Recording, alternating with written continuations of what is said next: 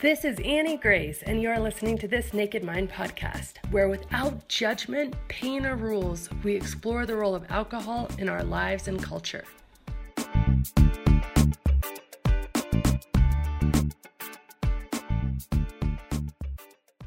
Hi, this is Annie Grace, and I am answering readers' questions today. And the question I have is, how will I be creative without alcohol?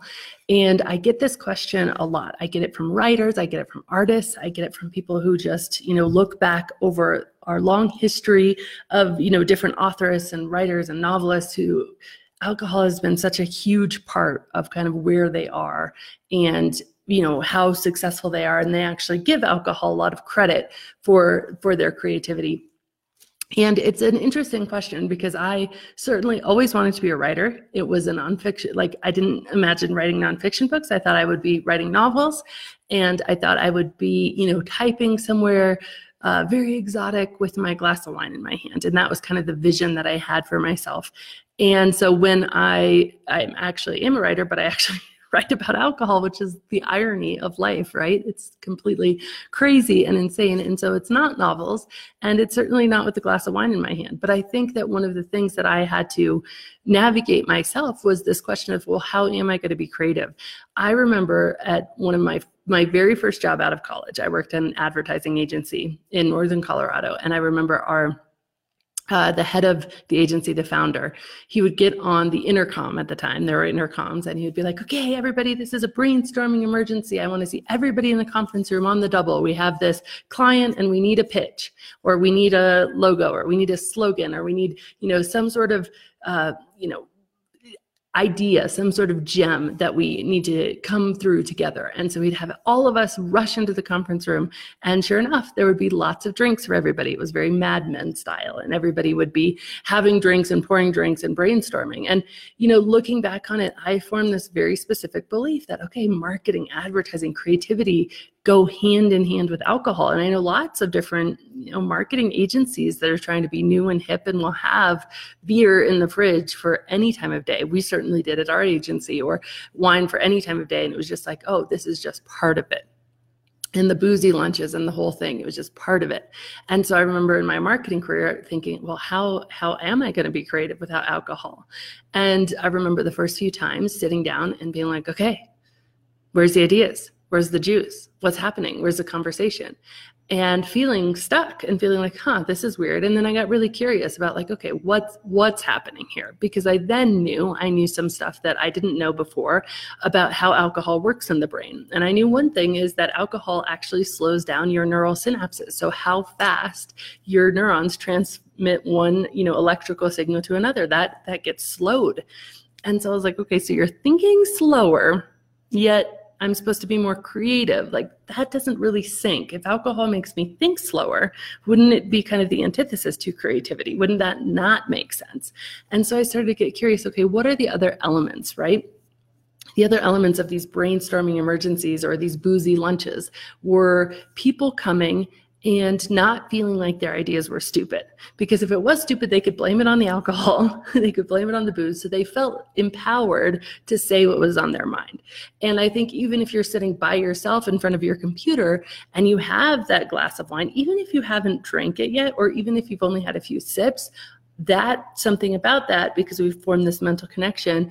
Okay, I can take off the judgment that's on my shoulder. I can take off the little person in the back of my mind saying, is this going to be good? Is this not going to be good? Rewriting it, etc. What's this going to say? How's it going to be? And I can just put that aside and I can just go for it, because guess what? If it sucks, I can blame it on the alcohol. Or guess what? If it sucks, I can come back to it later.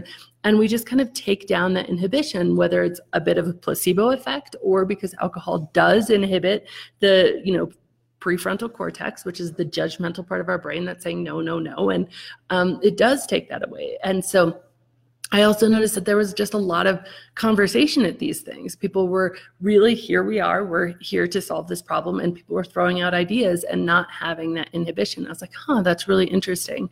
And so what I decided to do with myself is I would sit down.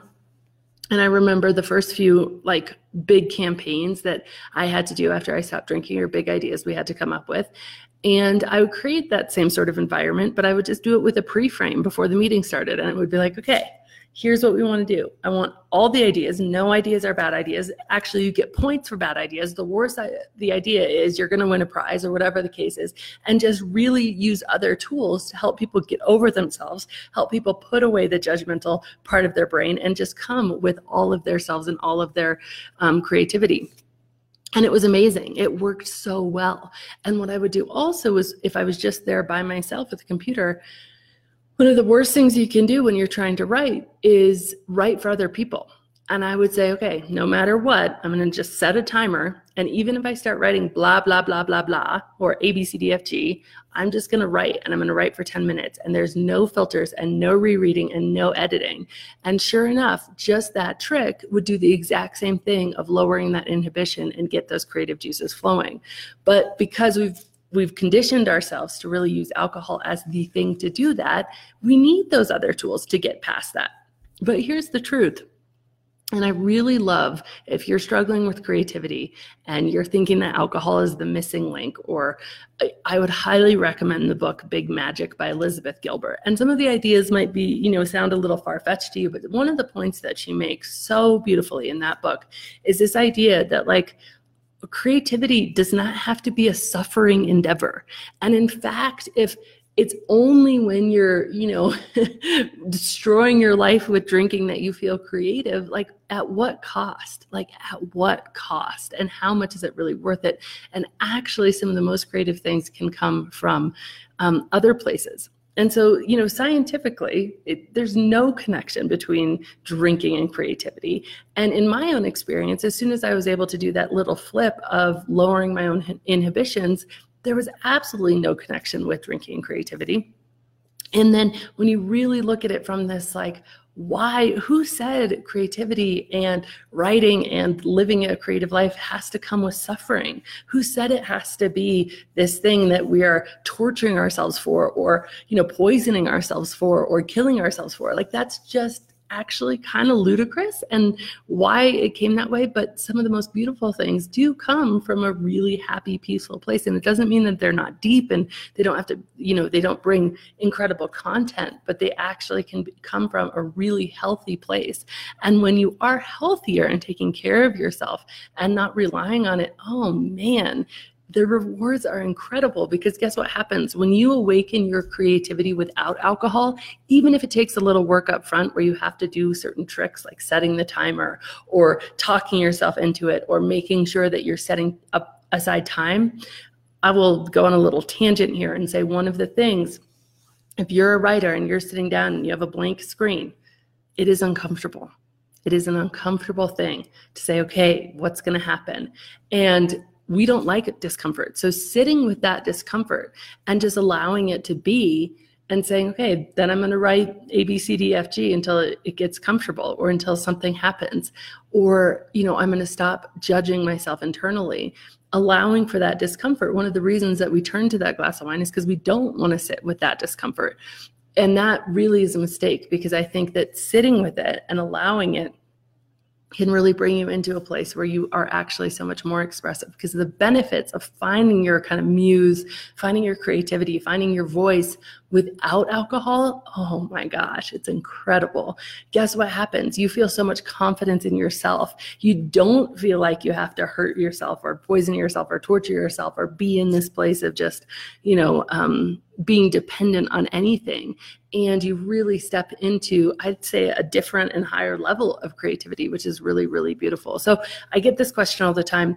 I'm going to take a moment actually to read a very specific email I got recently that is about this question, just to give you somebody's very specific question on this. And I'm going to answer it specifically to him because, well, I wanted to say all that in general. And again, I highly recommend Big Magic in terms of looking at creativity in a different, non-suffering, holding it lightly, bringing, a sense of wonder and awe to the ability that human beings have to create is amazing.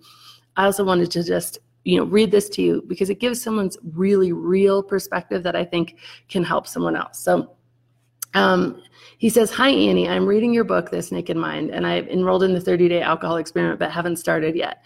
I feel like I need to learn as much as possible Everything you write makes sense and helps me understand myself and my relationship with alcohol. It's like you've been reading my mind and wrote it down in your book. And every time I'm thinking about quitting, there are two major questions that come into my mind. How am I going to finish my studies if I quit drinking? And two, how am I going to find creative ideas if I quit drinking? Here's the situation. I'm 50 years old and I'm doing graduate studies for a master's degree in a program that allows me to choose 2 courses per year. There's an intensive class on campus, but most of the work is at home, reading a lot of books, writing reviews, and a research paper of 20 to 25 pages. When I read and collect information for research, I can't do anything but be sober. However, when I sit down to write, my mind goes blank. I don't know how to start. I'm not able to find the words to express my thoughts in writing. It's like my mind is bombarded with too many ideas at the same time, and when it comes to organizing and expressing them in writing, everything just vanishes. So I sit down in front of my computer, I drink only beer, and I just start drinking. And as soon as I finish my first beer and a half, my mind is changing its pace. The entire subject becomes clear in my mind. And instead of struggling with 100 ideas at one time, my mind is able to process one idea at a time. Words come easily and I write fast and fluently. During the past few years, all of my papers were graded 100% and I've been a straight A student. But it's been while drinking. The second problem is about creativity. I have a leadership position and oftentimes have to provide solutions to complex situations.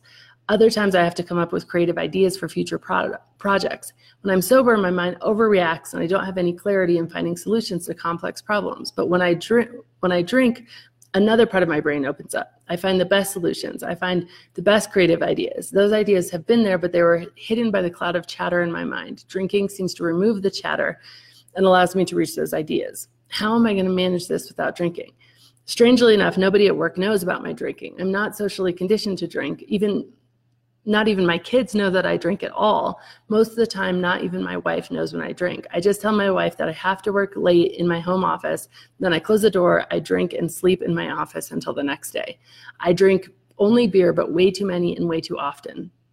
And I've reached a point where I really have to find a way out. Thank you so much for your dedication and help.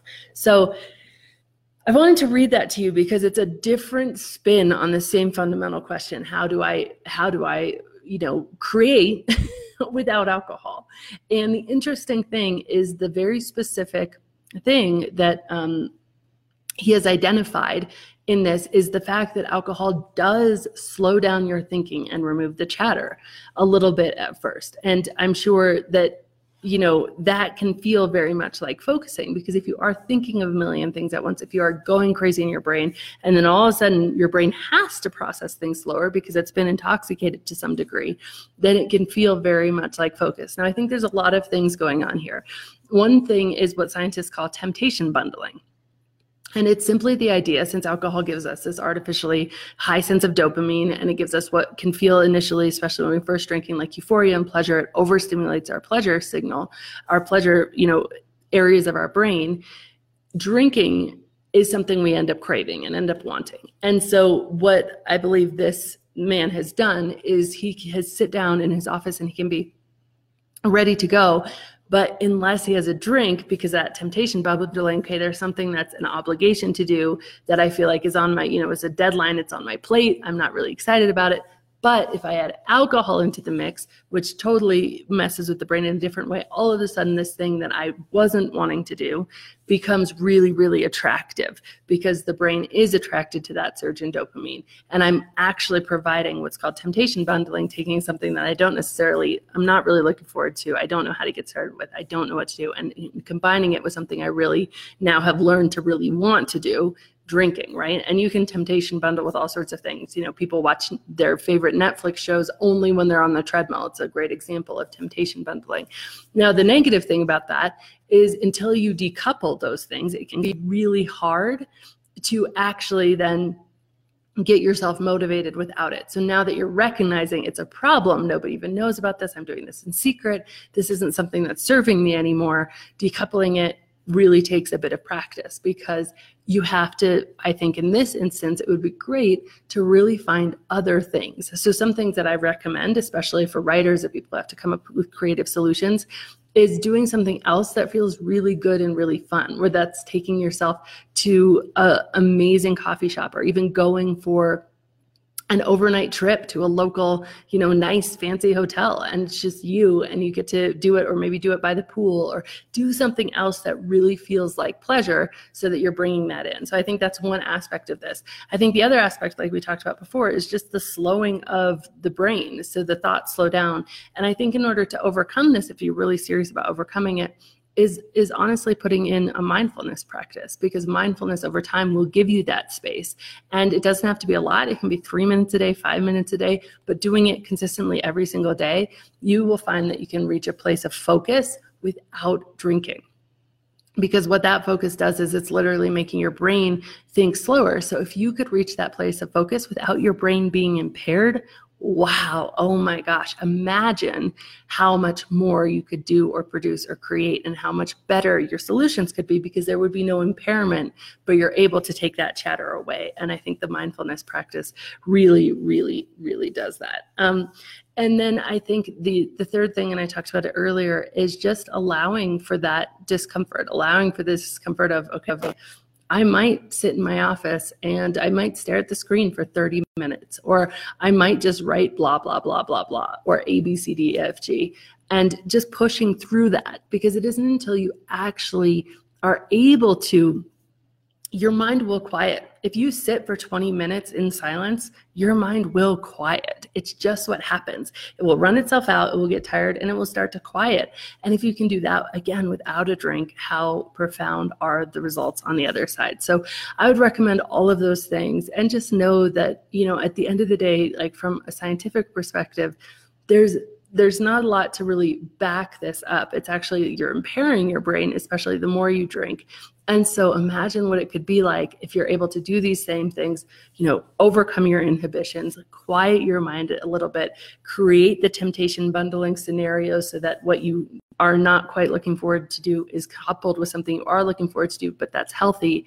And then you're able to create, and you're able to create with completely unimpaired mind, a brain that's fully functioning, a brain that has all its connections at the speed it has. In my experience, I have been able to create things that are far surpass anything I was ever able to create when I was in my, but I need a drink to create space. So I hope that helps. It's a bit of a long one, but I think it's such an important topic, and really wanted to do it justice. So I hope you guys have a really, really great day.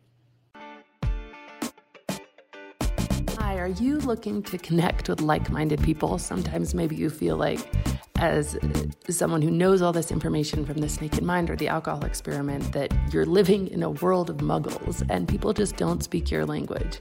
That is why I created The Exchange. The Exchange is an online community where we meet face-to-face, live video calls multiple times a week with people from all over the globe, just to connect, to have somewhere you're seen and you're heard and you feel less alone, and really that you can give back and get the support you need.